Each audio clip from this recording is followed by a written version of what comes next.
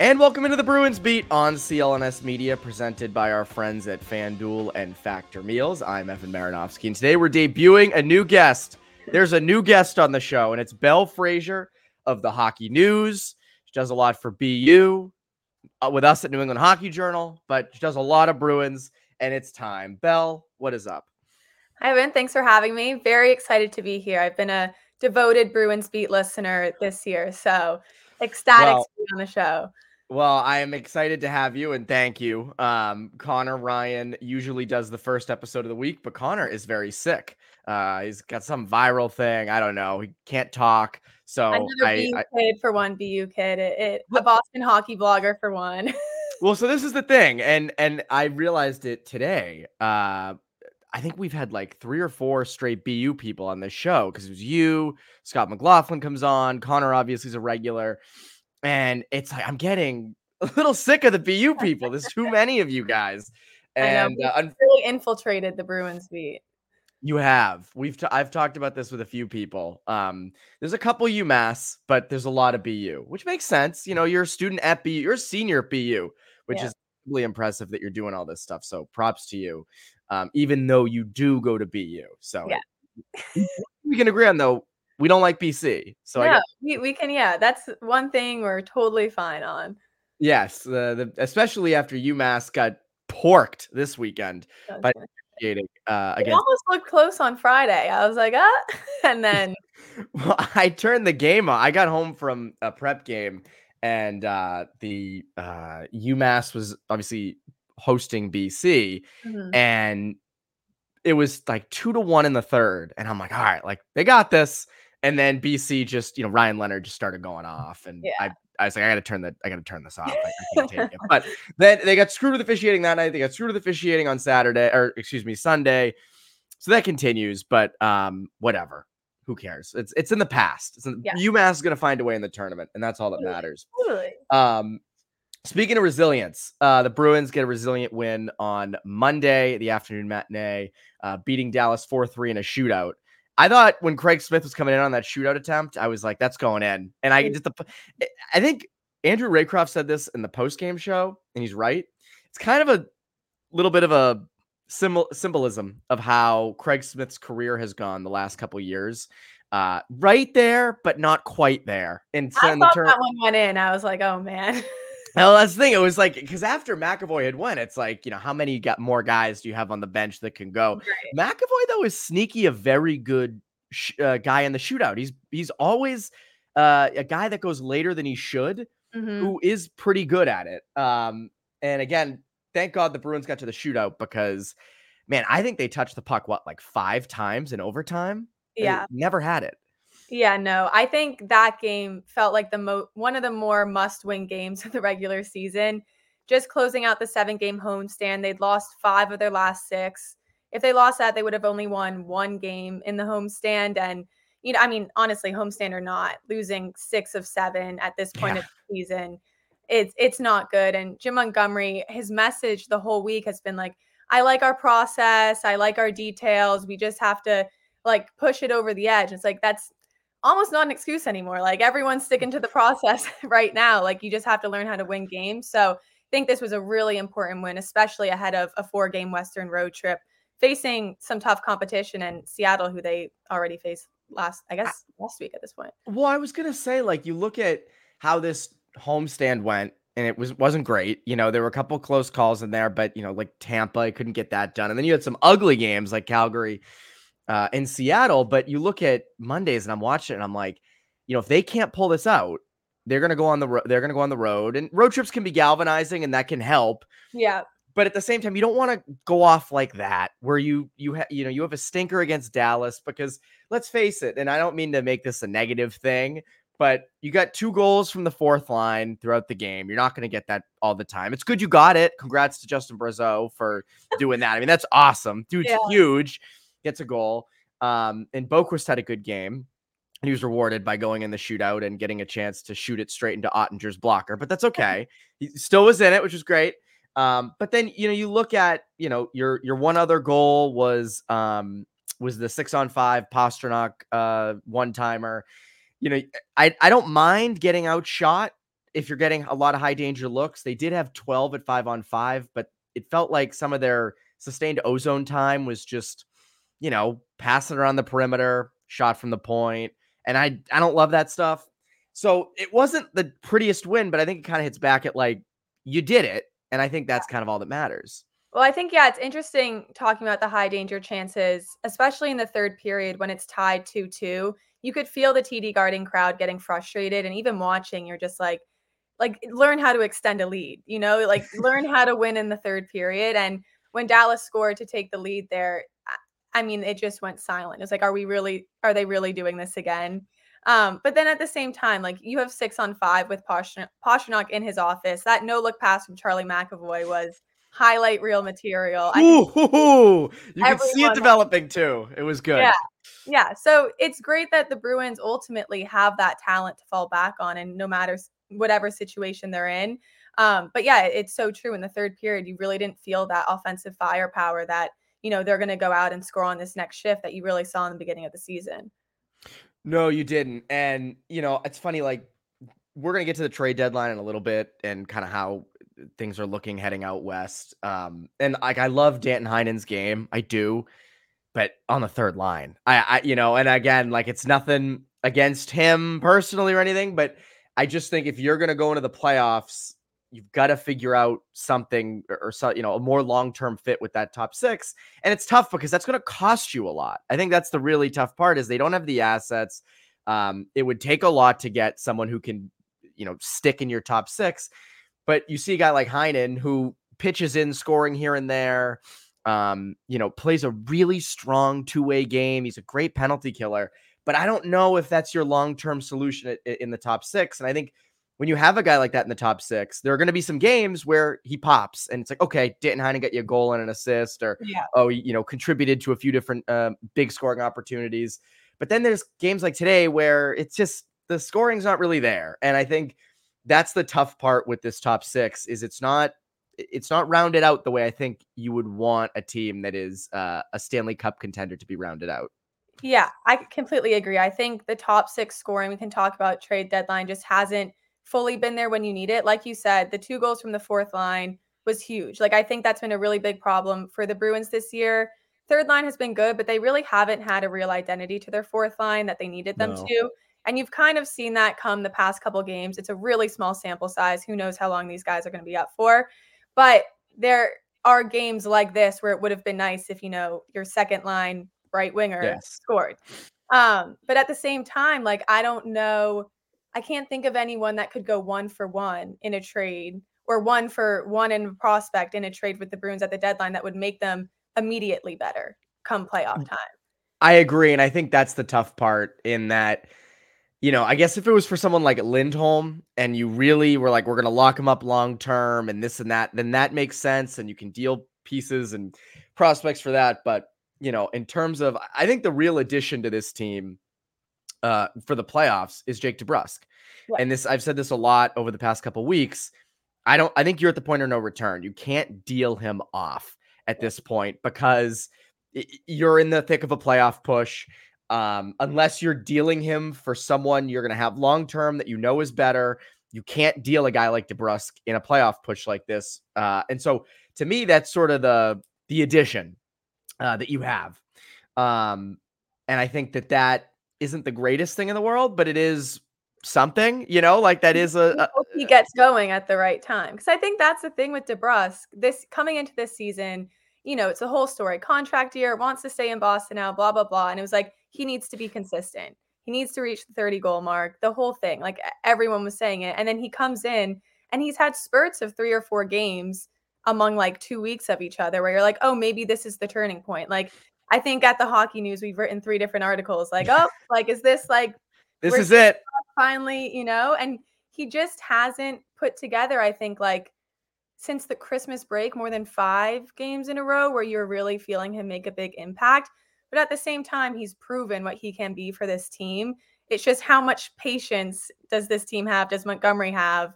Do the fans have? But I guess, I mean, like you said, it doesn't matter. Like, they're past the point of return with moving DeBrusk at this point. So, yeah, it's kind of just honestly up to him to kind of be the player that they need him to be at this point. I want to hit on a thing with DeBrusque that I think is important to note when it comes to kind of forecasting what he's going to do the rest of the year. But first, a quick word from our friends over at FanDuel. Quick break in the show to tell you about our good friends over at FanDuel. Get buckets with your first bet on FanDuel, America's #1 sportsbook, because right now, new customers get $150 in bonus bets with any winning $5 bet. That's $150 if your bet wins. Bet on all your favorite NBA players and teams with quick bets, live same-game parlays, exclusive props, and more. Just visit FanDuel.com/Boston and shoot your shot. FanDuel, the official sportsbook partner of the NBA. 21 plus and present in Mass. Hope is here. First online real money wager only. $10 first deposit required. Bonus issued as non-withdrawable bonus bets that expire 7 days after receipt. Restrictions apply. See terms at sportsbook.fanduel.com. Gambling helpline ma.org or call 800-327-5050 for 24/7 support. Play it smart from the start. GameSenseMA.com or call 1-800-GAM-1234. Now, back to the conversation. So I mentioned DeBrusque before the commercial break there. And, when the Bruins were going good prior to coming home, Yeah. prior to being home for 7 straight days, their offense was generated on just working hard below the goal line, forcing turnovers, finding guys in front of the net and converting chances. And that is where Jake DeBrusque does well. We've always said this. DeBrusque is not the guy that's going to dangle through 3 guys and go top corner. He's not the guy that's going to, set up for one-timers like Ovechkin or something like that. He's not doing much of that now anymore. Instead, it's a lot of the gritty stuff. He's kind of got that gritty side to him. And Van Riemsdyk is similar to this too. And at some point, love JVR's game right now. Sorry. I agree. And so JVR's game right now, the little passes he makes in front of the net, how he creates offense, he's so subtle with some of these things. And there's sometimes where he tries to go through his legs and, put in a chance in front of the net where that's where you notice. But there's just some small area passes he makes through like 2 defenders in front of the net where you're like, that's an NHL veteran. Like that guy's fucking been in the league a while. And so Van Riemsdyk is like that. DeBrusque, though, there is that there. It's just do it consistently. Yeah. And I think both of those guys sort of, more so DeBrusque finding consistency, I think could really help you 5-on-5 scoring going forward. 1,000%. And Montgomery talked about this, I think, last month about DeBrusque, where when goals aren't going in for him, he kind of overthinks his game, as most players do, and almost works too hard. And it's the cliche after every loss. It's like, we need to simplify our game. But it's true. And you've seen DeBrusque's 200-foot game really improve this year. Defensively, in the first half of the season, you're like, oh, like, is DeBrusque a two-way, like, forward more so than he was last year? And he talked about that too, just having to better the other areas of his game to help the team win when he wasn't scoring. But yeah, I think consistency is key.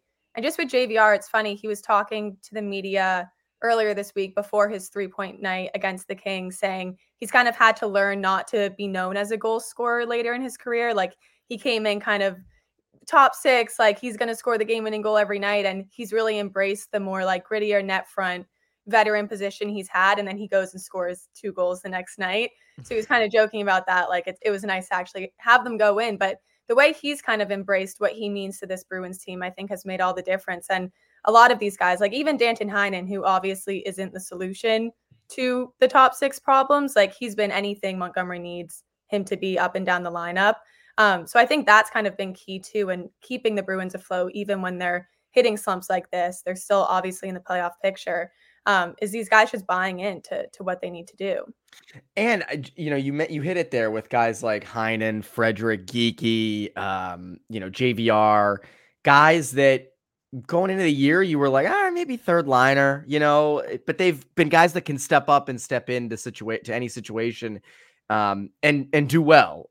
It's just, can they do it long term? Can you sort of mix those guys up long term to generate something? I think that's kind of the big question.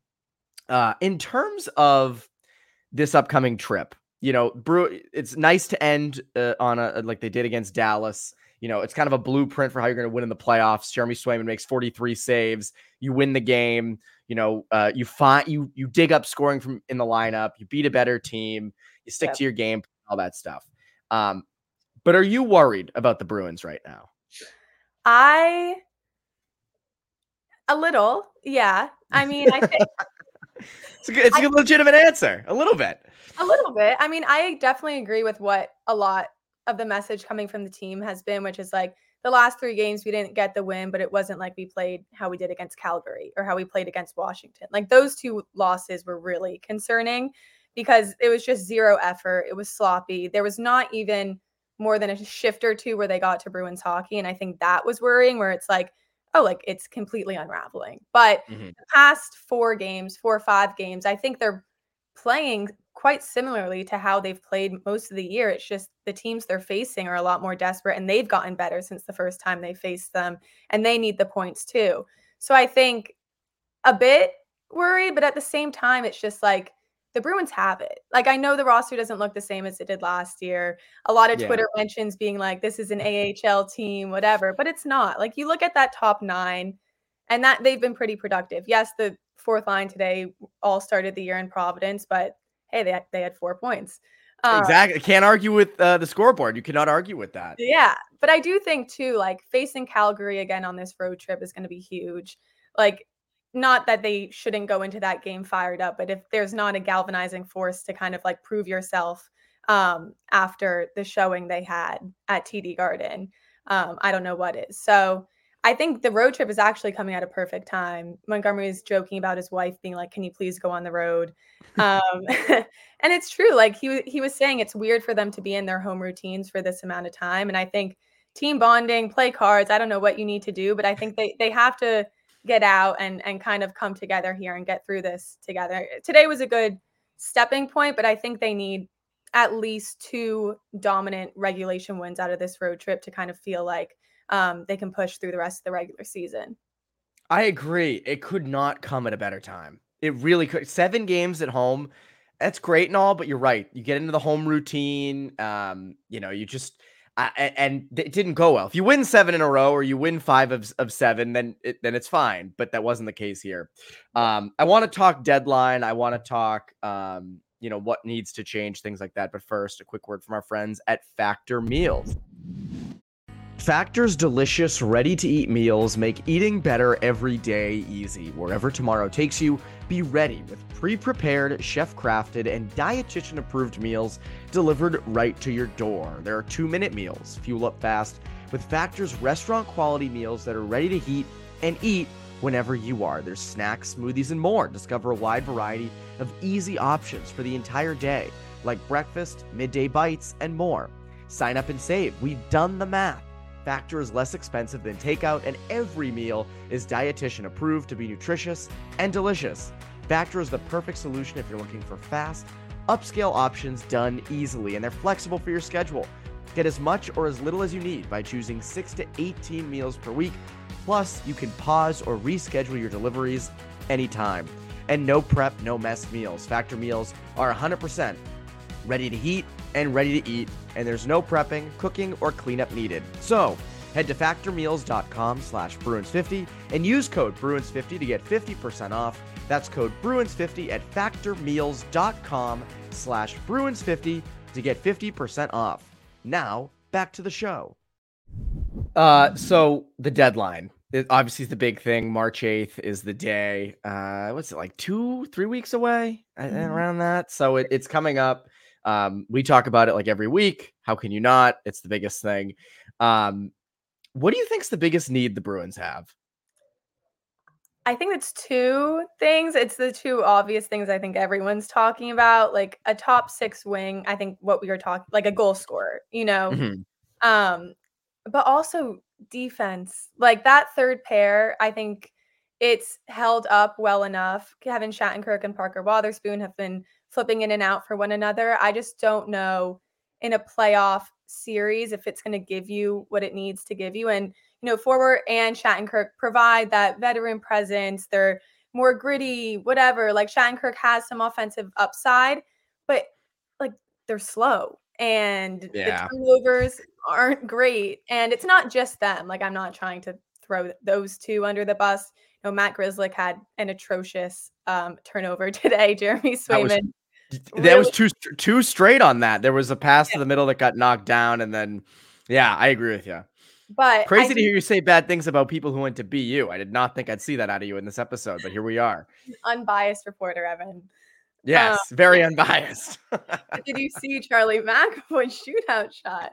Anyways, but no, I think some depth defensively. Left shot for Forbert, perhaps. I think he's been struggling a lot with injury. Montgomery has never really said that he's ever been back to 100%. Scott McLaughlin asked Montgomery about Forbert yesterday, and he said he's a guy that's trying to get back into the rhythm of the game.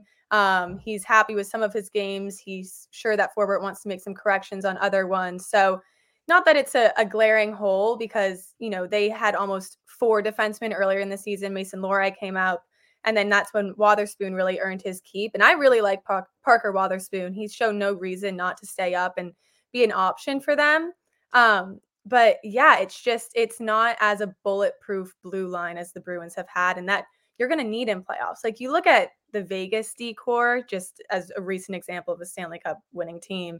And I don't know that's always the goal for the Bruins, but it just doesn't match up. Even the New York Rangers too, just looking at someone who's kind of neck and neck with the Bruins right now. Like, I just think there's a little bit more depth there, but at the same time, it comes back to the same conversation. Like, what are you going to give? Who are you going to get? Do you just bust everyone up from Providence and hope it works out? It's interesting. I see a lot of stuff on Twitter about Forbert and people saying, he shouldn't be playing right now. He's not good enough. I couldn't disagree more. He isn't good enough right now. Yeah. 100%. I mean, there were some terrible mental mistakes today. There have been numerous missed coverages in front, all that stuff. This is when you play that out of your game. This is when in February, when you are safely in the playoffs, I know Florida just overtook you for first, but that's not because your third pairing left shot defenseman is messing up and adjusting back to NHL hockey. He was out for a while. This is when you get ready. This is when you play your way back into being an everyday NHL player. But that doesn't mean you don't add at the deadline. I agree with you. Someone you can, for obvious reasons, move No, at all. Because you're sort of stuck with, not stuck, but he's your only big guy like that plays the way he does. You have other puck movers. You don't have a lot of guys like Forbert. And when he's playing to his full potential too, like, you see what he does for the team. I think Brandon Carlo has really stepped up in the past month or two to kind of pick up the slack in that, like, puck eating, letting Hampus Lindholm kind of find his game, which he looked like he got hurt today and hasn't been playing his best hockey. But it's a balance, and I agree with you. I think Forbert isn't something you can just like look over and be like, oh, he's old and slow now. Like, let's try to move on. But at the same time, I do think some of the Bruins' struggles recently has been like not being able to push the puck up in transition, turnovers in their own end, like that type of thing. So yeah, like you said, it doesn't mean you don't add, but it also doesn't mean you dismantle, the veteran depth you have back there. I mean, you think back to last year. I mean, it's easy to do this, but you think back to last year against Florida in that first round, right? Where Florida just completely ruined your breakout. You could not move the puck out of your own zone in those final 3 games. And that was really, I thought, the biggest reason they lost that series. Yeah. Are you confident that this decor that's having those same problems now is going to suddenly, magically be okay come the playoffs? And I think that's sort of where I look at it. Like, obviously you want to have bigger guys back there that can move guys out of the way. Can Kevin Shattenkirk do that on a consistent basis? Probably not. But you never know. Yeah, maybe he can. But to me, you need depth back there. And again, it's going to be hard to find a guy who has some size, who moves the puck well. It's hard to do. But Dom Tiano tweeted out something about Alexander Carrier from the Nashville Predators. I think he's like 5'11", right shot defenseman. I'd be open to it. Again, like I'm all for adding depth to the back end at this point. But it's got to be the right kind of guy, and you need a little bit of size. You need to be able to move the puck. I mean, that's everybody in the NHL these days, but Yeah. it's with this team. And I think, and even guys like Hampus Lindholm, who you're relying on as sort of that number one left shot defenseman, he has his moments moving the puck. And there are times with him where, there was even, I think it was today when he got hurt or looked to get hurt. He won a 50-50 battle, but then couldn't quite finish it. The guy kind of pulled him down. Now, if that's an injury, then that's an injury. I mean, I'm not trying to get on Get up. Let's get up. Come on. Rubs it out. It'll be fine. But there are those things that worry me. And I think the left side, especially where it's, Lindholm, Grzelcyk, Forbort, they all have pretty big holes, relatively speaking. Grzelcyk and Forbort especially, but Lindholm is sort of that number one guy. So to me, I think top six, I know you mentioned top six forward, and I agree with you. You do need one. I don't know if you're getting one at this deadline. I think Lindholm and Monahan off the board, now's not really the time. You don't have the assets. What I would rather them look towards is some depth in the bottom six, another forward in there who can, play with a little bit of size and generate chances. I don't know if Brazo is that guy because, it was first NHL game. Although right now he is averaging a goal per game in his career. So I think he should retire. So you end as a goal per game guy. But I think you do also need depth on D. And I think you can do both. I mean, do you think they can do both? Yeah. I mean, I think I agree with you about you're probably not touching the top six. Like I can't think of anyone that would make sense in terms of a package that the Bruins would be able to give. But I agree. I think, bottoms, can they do both? Probably. Like if you should be able to. It's not going to be blockbuster. And that's sometimes what works out the best. Like, sorry for another Rangers example. I grew up in New York. Are you from New York? My goodness. But you look at the Rangers miracle run a couple years ago, and Chris Drury brought in Andrew Kopp, Frank Vetrano, guys that the NHL wasn't posting like big posters for on Instagram for the big trades. And they ended up being, the stars of that run. So I think it really doesn't matter about the name or the pre-trade value. It's how is it going to fit into this Bruins puzzle? Like they don't need any defensemen. They need exactly what we talked about.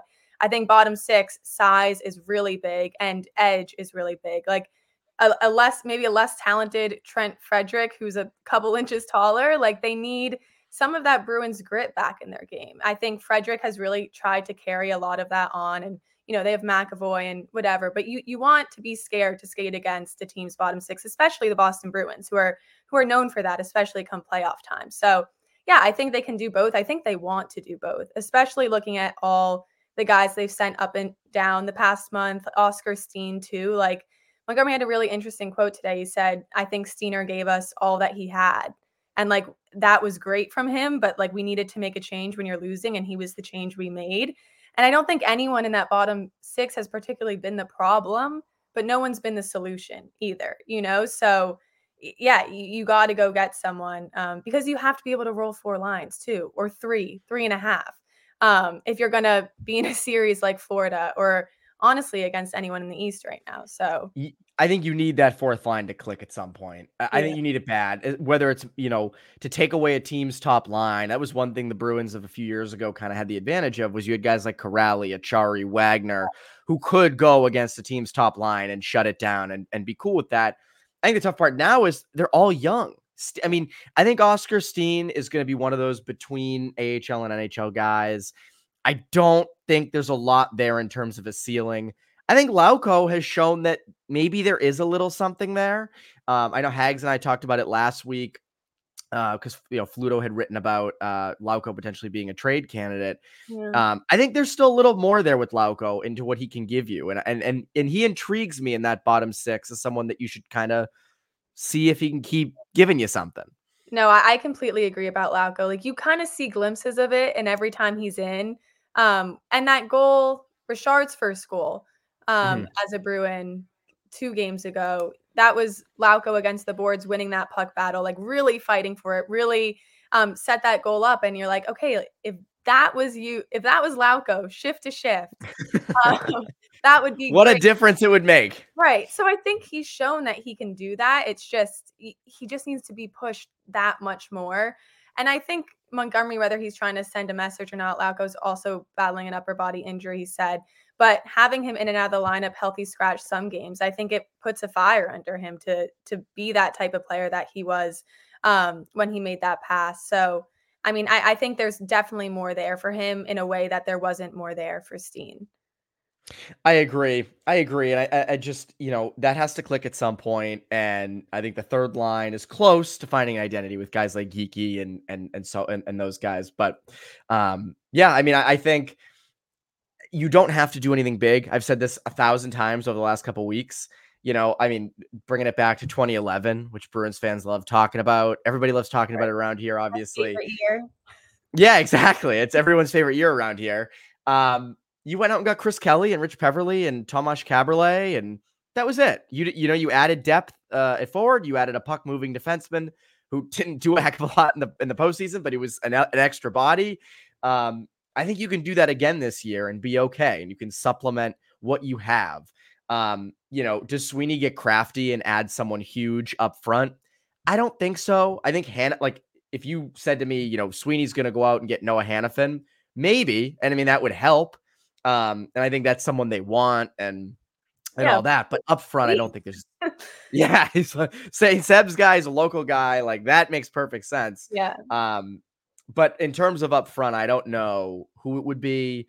I think free agency might be more the route this year. It's funny how this team's biggest problem going into the year was like they need a number one center so bad. And it hasn't been the case at all. I don't think you've mentioned the center position for the past 30 minutes at all. No, it hasn't come up once. And you've gotten a miracle. It is. But I said this a lot at the beginning of the year. And people were iffy on it. But Bergeron and Krejci gave you a ton, right? I'm never saying they didn't. They were outstanding. They're, incredible. I'm all for Bergeron and Krejci. But their production last year was not anything crazy. It was good, but it wasn't irreplaceable. It was, it's like in Moneyball. Moneyball when they're replacing Giambi, Isringhausen, and Damon. And, Bean's going around the table going like, what's the problem? Like, we got to replace Giambi, Isringhausen, and Damon. And he's like, wrong. And it's like, the problem is you have to replace their production. You got to replace their runs. And with the Bruins, with, Bergeron and Krejci, you can't replace their leadership. Obviously, that's impossible. But in terms of two-way play and just points, Coyle and Zacha are on pace. And they've been good defensively. Has not been praised enough for what he's done this year. Completely agree. So quietly too. Like he is, the player he's turned into, not only just crushing all of his career points, it looks like he's on pace to do.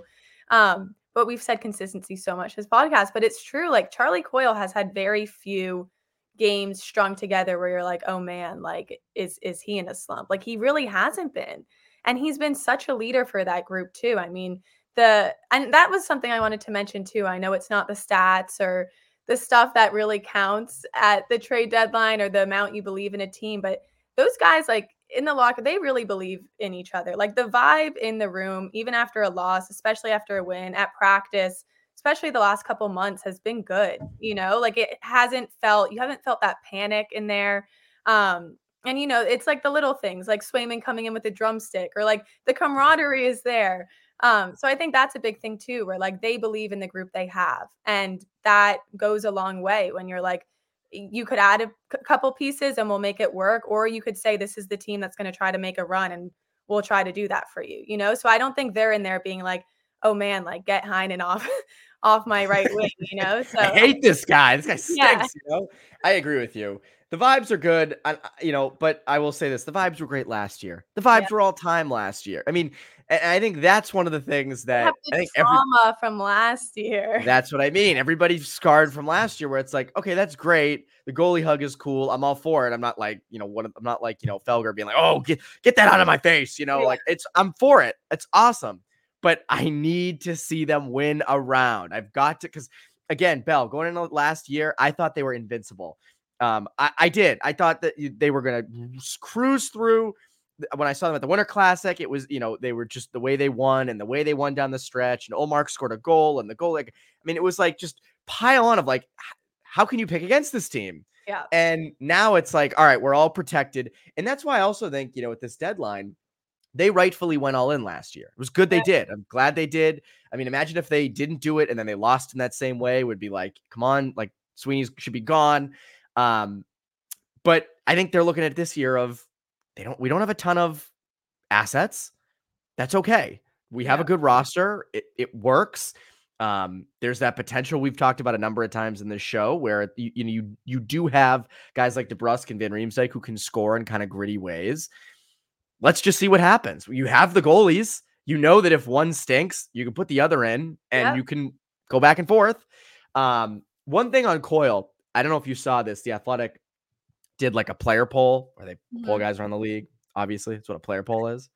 And they ask every year the underrated players. Yeah. And Barkov wins every year, which to my point is like Barkov, if he's underrated every year, he's not underrated anymore Right. because you can only be underrated for like a year or maybe X amount two, of time. Yeah. and then you're rated properly. You have moved into the mainstream. I think Charlie Coyle got like 1% of the vote, along with a number of other guys. And it's like, that's a guy who's underrated. Yeah. Like, that's a dude who, for so long, it was like, he's not worth his contract. Now it's like, oh, he's worth way more than he's making. Yeah. So I And agree with for you. him too, I think one of the bigger things is that he's upped his offensive production, he's upped his responsibility, but he's still that steadfast, stalwart penalty kill guy. He's still out there in the last 2 minutes of a game with a 1-goal lead. The other parts of his game that made him valuable to the Bruins before he was their number 1, number 2 center are still so prevalent. And he's just been able to put it all together and really round out his game, which is what they didn't just need a scoring center. They needed Charlie Coyle in all Yes. that he is, and he's really stepped up to the plate in that sense. I agree with you, and I have loved Coyle's game this year. I think he's moved well out of the he's best as a number 3 center. He has moved completely past that into all right. That's a top 6 center. You've got your guy. The only reason I think now you have to go out in the offseason and get if you really want a top 6 center is if you want to move Zacha to the wing, and that's suddenly your way of like, okay, we're gonna have a solidified top 6 by putting, let's say, Lindholm in the middle, and we're going to put Zacha on the wing, or put Lindholm on the wing with Zacha in the middle. That's the only way you do it. It's not out of necessity now. I don't think that's the case anymore. I think both of those guys, Coyle and Zacha, have moved into their legitimate top 6 centers. And I've said this before on the show. The only way that you're really getting a number 1 center of the future is if you draft that guy, which is why you Yeah. need more first round picks. Yeah. So It's interesting what too you with need? Patra feels like he's so out of the picture now, but he's not. Like No, he's he's not. He's not.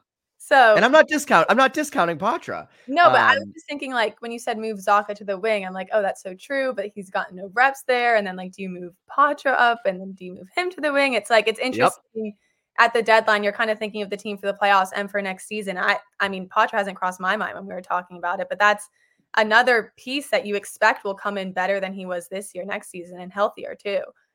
Well, I'm glad you brought him up because you're right. I think that's another guy who, if you're going to go out and sign a Lindholm in free agency, you have to think, all right, what's the ramifications of this? Are we going to now push Patra down further? Do we need him as much? And I think I want them to develop Patra. I want him to get every opportunity to be a top 6 center because, like you, I believe he can be. I think he showed it this year in spurts. I think he's a 19-year-old kid. Yeah. Like a lot of people are like, oh, he's in over his head. And it's like, no, he's not. But as a 19-year-old kid, you're going to have some off nights in the NHL. You're going to get squished like a bug up against the glass at times. It's okay. It's not the worst thing in the world. And I think when he comes back next year, fully recovered with a full off season of working out and getting stronger and getting bigger and knowing what he has to work on, I'm very excited to see what Patra brings you next year. So I haven't counted him out either in terms of potentially being a top 6 guy next year.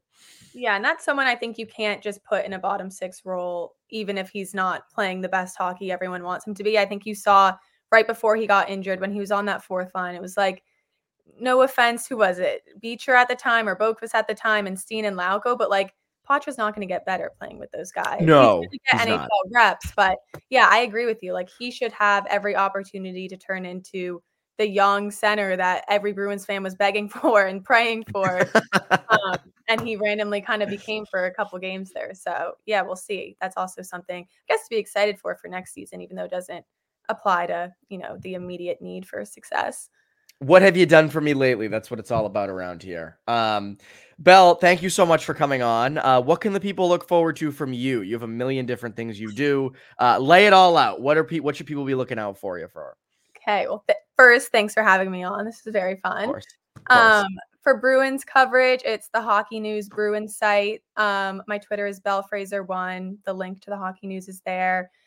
Previews, recaps, opinions, siders, Twitter updates. We're at practice, games, etc. If you're a Boston University Terrier fan, which I'm sure everyone is, because how couldn't you be? Boston Hockey Blog, the Daily Free Press, full coverage of both men's and women's seasons. BostonHockeyBlog.com, same on Twitter. And then New England Hockey Journal, save the best for last. Working with Ethan and Pat, Josh, Mark, the crew. What a squad. That's a real freaking squad. What a squad that is. But yeah, everyone knows New England Hockey Journal. So yeah, that's about it. Well, Belle, we'll have to have you on again after the trade deadline or whenever. But Belle, thank you so much for coming on. And that's been this Bruins Beat. I'm Evan Marinovsky. Bruins Beat listeners, have a great rest of your week. Teenage